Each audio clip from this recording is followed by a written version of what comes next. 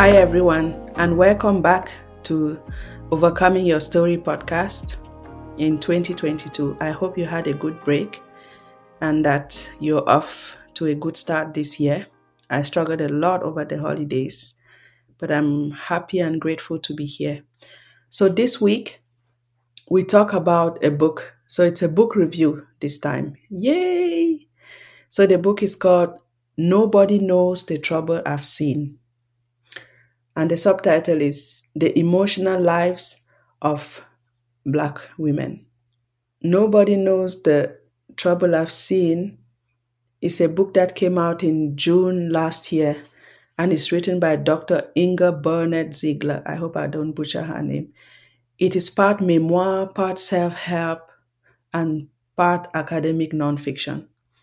So about the author, Dr. Inger Burnett Ziegler is a licensed clinical psychologist, an associate professor in the Department of Psychiatry and Behavioral Sciences at the Feinberg School of Medicine at Northwestern University. She has 2 decades of clinical experience helping people with stress, trauma, mood, and anxiety conditions, and interpersonal strain.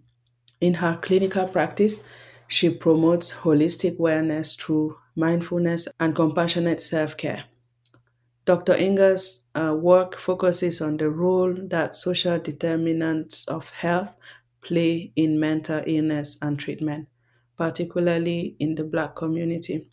She's an advocate for normalizing participation in mental health treatment and assuring that all individuals have access to high quality evidence based mental health care. Dr. Burnett Ziegler has written dozens of articles and other publications on trauma and mental health in the Black community and lectures widely on research and barriers to access and engagement in mental health treatment, mindfulness, and strategies to improve mental health treatment, participation, and outcomes. A very stellar academic who writes a great book. So let's see.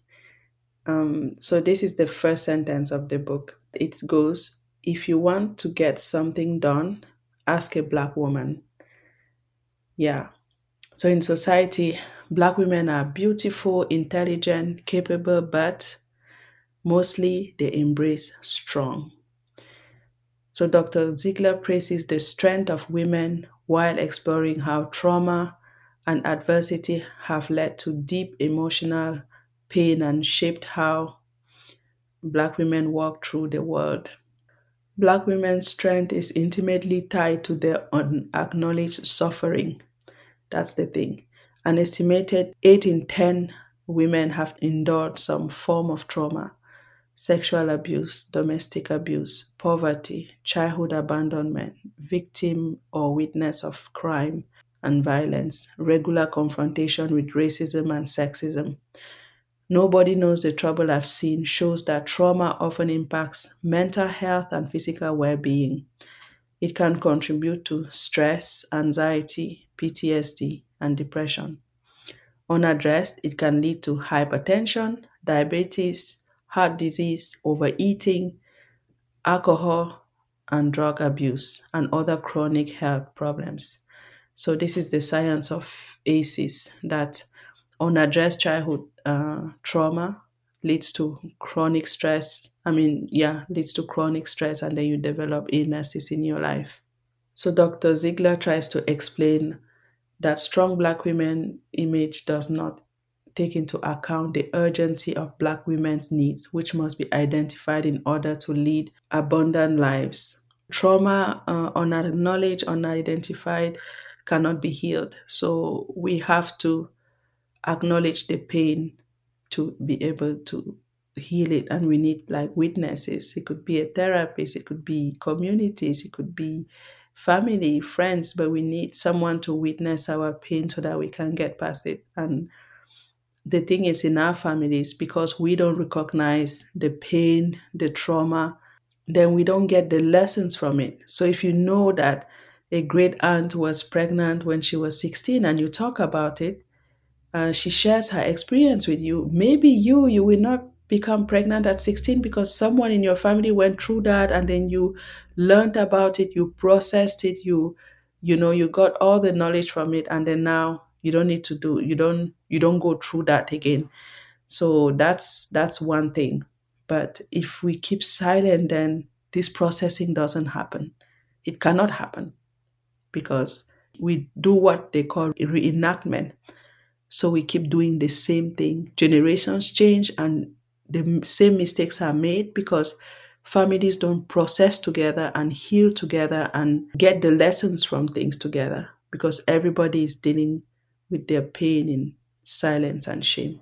So that's what we need to change. So this unacknowledged pain interferes with the way the Black woman functions every day and also in her relationships. Through mindfulness and compassion, the other things that, and self care, the other things that we can start building new tools to take care of ourselves. So, this book is an informative guide to healing. It is life changing and showing Black women how to prioritize the self and find everyday joys in self worth, as well as discover the fullness and beauty within both their strength and vulnerability. This line from the book really stood out for me. Black people's pain is always on a spectrum. There's always someone who has it worse off. For that, we should be grateful. So it's something where uh, I see that also in African American communities, but in Africa too. When you say something is hurting you, someone will tell you that, but that other person has it worse, so you should be happy that you only have this. But the thing is, it doesn't take away your pain. So what we need to do is acknowledge our pain, stop comparing our pain, and turn to healing. So the author invites Black women to heal because we know that before you can get past your pain, you have to acknowledge it and heal it. Avoidance actually is a trauma response, and we do a lot of that. Not talking about stuff is avoidance, and that's a trauma response. So she preaches rest. She likes what she calls non-doing in this society that is going so fast. So she advocates for rest. Non-doing means you don't do anything. You just sit around. Sit around, don't do anything. Okay? Because in this society where everything has to be efficient, it has to go fast, we think we have to always be doing. So if you have checklists, if you're that kind of person who functions with checklists, please put rest on your checklist. Put rest as one point on your checklist to check off. So she wants to give space and attention to Black women's joy. And she wants to focus her work in the future on that too. I'm going to read you two quotes about the book, how that other people gave. So the first one goes, Black women give and give and give to the point of emotional exhaustion. Nobody knows the trouble I've seen. Let us know how to break this unhealthy cycle by learning self-forgiveness, which through God's help leads to self-love and the power to say no. I come first in my life. That's from Mary J. Blige. So the second quote is, patience, courage, and perseverance are required in taking good care of yourself. You are worthy. You are important. Your song is part of a great symphony. Nobody knows the trouble I've seen. We help you find your instrument and melody. Jennifer Lewis. So yeah, I love this book, really. Like reading all the chapters, everything was so resonating with me, you know, how we put on this mask before we go into society. We hide our pain, we put a mask on our pain. How in the office we don't want to give in to cliches, so we in the workplace, right? We worry about how we are perceived. We don't want to conform to stereotypes. So we try to, you know, we try to hide ourselves so that we wouldn't be victims of prejudice.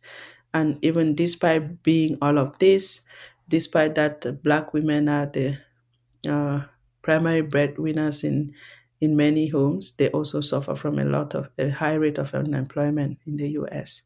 And then also that imposter syndrome is highly rampant in Black women. Most of the time, we internalize major systemic issues as personal ones because since we don't talk about stuff, so instead of knowing that we are depressed, we feel like a failure. That's how I used to feel. I'm such a failure. All my friends have become directors, and I'm here stuck in the back office of this bank crunching numbers. But what I needed to see was that it was such a huge effort for me every morning to go to work, and I didn't recognize that it was depression. So many of us have this where we can suffer from toxic workplaces and microaggression, and then we don't even recognize it. Then we internalize it, and then we think we are a failure, and then we cannot cope. Yeah, and I like when she talked about the fact that a Black woman can do everything right and still have nothing to show for, you know, and it makes her feel inferior because she does all these things. She goes to school, she does, and then at the end of the day, she's still surviving and struggling, and then she just feels like a failure. As I was saying, when you see other people advancing and thriving and things like that. There's a chapter about intergenerational trauma. So she says that trauma response is becoming ingrained behavior modeled for future generations because no one ever stops to think about why they're continuing the cycle. For Black women specifically, this is a huge facet of the strong Black woman archetype because it has been projected onto us on such a massive scale that it is treated as endemic to the culture. Black women are brainwashed to believe certain things are normal for all Black women to go through. So it goes unchecked. Why these attributes are abundantly common, they are not normal. Merely normalized. So normalized doesn't mean normal. I really like that difference because, for example, in Cameroon, they say it's the woman that makes a home. So the burden of a whole home, where there's a man and there's a woman, they put it on the woman. So no, it's a woman that makes a happy home. It's so much pressure. So then it gives the man freedom to do whatever since everything falls on the shoulders of the woman. A large part of the archetype is not discussing trauma, the stress, anxiety, and other depression Black women may face is reinforced as they are unconsciously feeding the misconception that something is wrong with them individually for not being able to get over it rather than recognizing that everyone struggles sometimes. And getting help is not a sign of weakness. That's a message we really need to get across. Getting help is not a sign of weakness. It's actually a sign of strength. Yes, because not accepting help is it's a trauma response too. So when you go over that and then you can get help, then you're already ahead somehow in your healing. And then we tend to measure ourselves by the success of other prosperous Black women. Dr. Bernard Ziegler says that other Black women, they are also likely to be hiding the weight of their struggles for the same reason. Everybody is hiding. And then because we are taught that a Black woman has to shoulder all responsibilities, because we don't confront the trauma, it spreads. It's really a wonderful book. There's some very hard chapters like Loss of Innocence about sexual trauma. And I love this book. I know that it's a heavy read. She also touches on religion and the role of religion in all of this. Yes, yes, yes. So what I wanted to say is that you have to read this book at your own pace. Okay. I would recommend it for anyone who is seeking healing, because it's such an important book. Even if you are not Black and you're a trauma survivor, I still think that it's a worthwhile book to read. But for me, I didn't feel as if it was a heavy read. It gave me a sense of calm and being seen. I felt seen. I felt understood by someone I had never met, have no clue about, and then I felt really seen and understood. And I liked the cover. She said it was, I haven't found that artist online, but she said the cover was done by an African artist. And yeah, I like the cover photo a lot. So check the book out. It's called Nobody Knows the Trouble I've Seen. And the subtitle is The Emotional Lives of Black Women. That's it for this week. I will be doing book reviews from time to time because I read so many books. Really, I read many, many books. And it just came to my mind that I should start sharing those.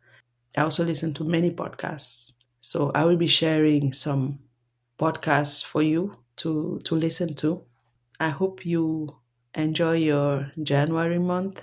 Until next time, take good care of yourselves and subscribe to the podcast if you want. It will help me. I want to grow the podcast. So please subscribe to it and share it with your friends. Yeah, share the podcast with your friends. I would like that a lot. Thank you so much for listening. And until next time, bye-bye.